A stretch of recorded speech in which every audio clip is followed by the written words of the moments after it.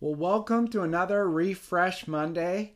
If you didn't catch last Refresh Mondays, it was a special edition as we did a praise report of all that God is doing, or some of what God is doing in and through the ministry of Refresh Ministries. Well, today we pick back up in Mark chapter 11. And one thing I want to remind us is from chapters 11 on, Mark devotes 1/3 of his entire book to the last week of Jesus' life. And Jesus was under attack. And yet, this passage shows us that Jesus' authority remains intact.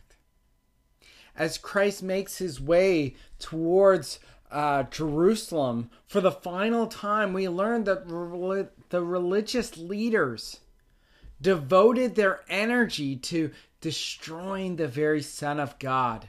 Now, this isn't new, and even back in chapter 3 and verse 6, Mark writes that they came together to discuss how to destroy Jesus. And in our chapter, in verse 18, it says they were seeking a way to destroy him. Now, Mark isn't writing this for us to feel sorry for Jesus. You see, Jesus was in complete control. From the beginning, this has been his plan. For example, 1 Peter 1 verse 19 says, "But with the precious blood of Christ, like a lamb without blemish or spot, he was foreknown before the foundation of the world." As King Jesus comes, he came to live the life we couldn't live and bear the judgment of God that we deserve. The gospel writer describes Jesus in these moments as having full authority even in his death.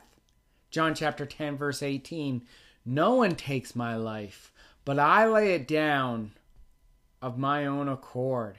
I have the authority to lay it down. I have the authority to take it up again. This charge I have received from the Father." Today, what we're going to learn is what it means for Jesus to have supreme authority. Now, this is an essential element for discipleship. If we surrender to Jesus' authority in our personal lives and in our church, it'll change the way we view everything from sex, money, to power. Our passage uses the word authority 4 times, twice in verse 28, once in 29, and again in 33. Mark is communicating to us that authority is the central theme in this little passage. The authority of Jesus is actually a major theme in the entire Bible. Even the Old Testament, it says about the promised Messiah in Daniel chapter 7 this, "And to him it was given dominion, glory, and kingdom, that all the peoples, all the nations, languages should serve him. His dominion is an everlasting dominion which shall not pass, and his kingdom is one that will not be destroyed." But before we get carried away in a biblical tour, right here in the book of Mark, the theme of authority is vast. For example, in Mark chapter 1 verse 22, we see Jesus in his authority with his teaching. They were astonished at his teaching, for he taught with one who had authority, not as the scribes. Mark chapter 1 verse 22. Jesus' authority in salvation. Mark chapter 2 verse 10. "The Son of Man has authority on earth to forgive sins." We see not only in his teaching and in his salvation, but even in his delegation of authority to the disciples. Mark chapter 3 and verse 14 says this, "And he," that is Jesus, "appointed the 12 so that they might be with him, and he might send them out to preach and have authority to cast out demons." So now that we've seen the broader context of the story of Scripture, from Mark's perspective, Mark's account of the Lord Jesus, now we're going to take a look at our actual section. Mark chapter 11, verse 27 says this, "And they came again to Jerusalem, and as he was walking in the temple, the chief priests and the scribes and the elders came to him, and they said to him, 'By what authority are you doing these things? Or who gave you this authority to do them?'" So the question we have to ask is, why are these people so angry? Well, some historical context. The chief priests and scribes made up a group called the Sanhedrin. Now, the Roman government gave this group a limited authority to run all religious activities for the Jews. Passover time was the event of all events. That's when the Sanhedrin could get together, and the possibilities economically was huge, and they could not mess it up. You see, Jerusalem had an estimated population of 40,000 people. However, at Passover time, that would spike 6 times more. So the potential economically for Jerusalem was so huge that these leaders could not screw it up. Now, Jesus is not schooled in their theology, and yet he comes in the temple and he starts running the show. I love back in verse 16. It says this, "And he would not allow anyone to carry anything through the temple." Then he commands the attention of everyone by accusing those who are in charge of the temple of being a bunch of thieves and hiding in dens. Why would Jesus be so mad? Was he overreacting? Well, we have to remember the temple was designed to reflect and point people heavenward.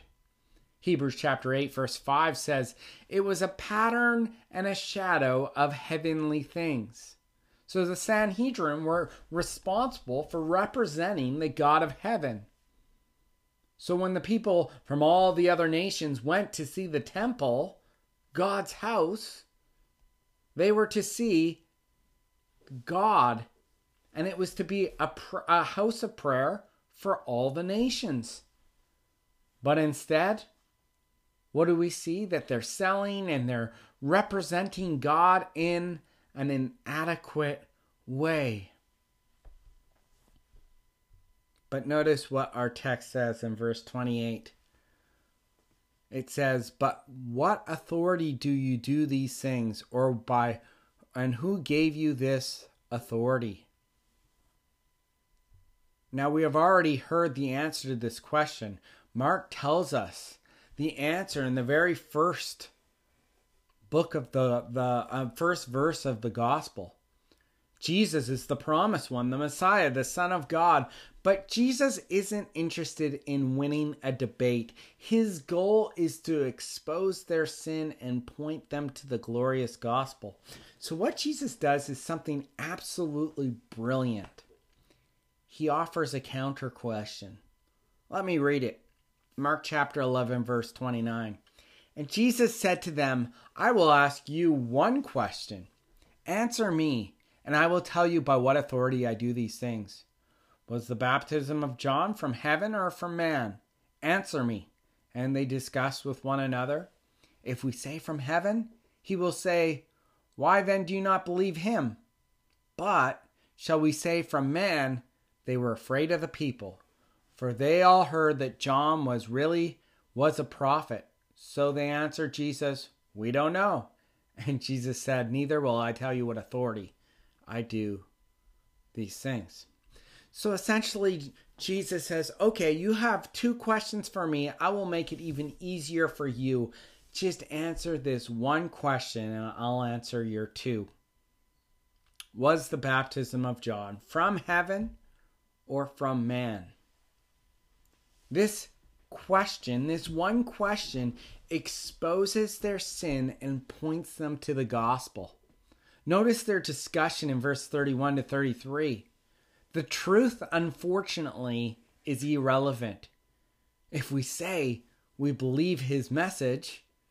If we say yes, then we're admitting that John the Baptist was right. If we say no, the people will hate us.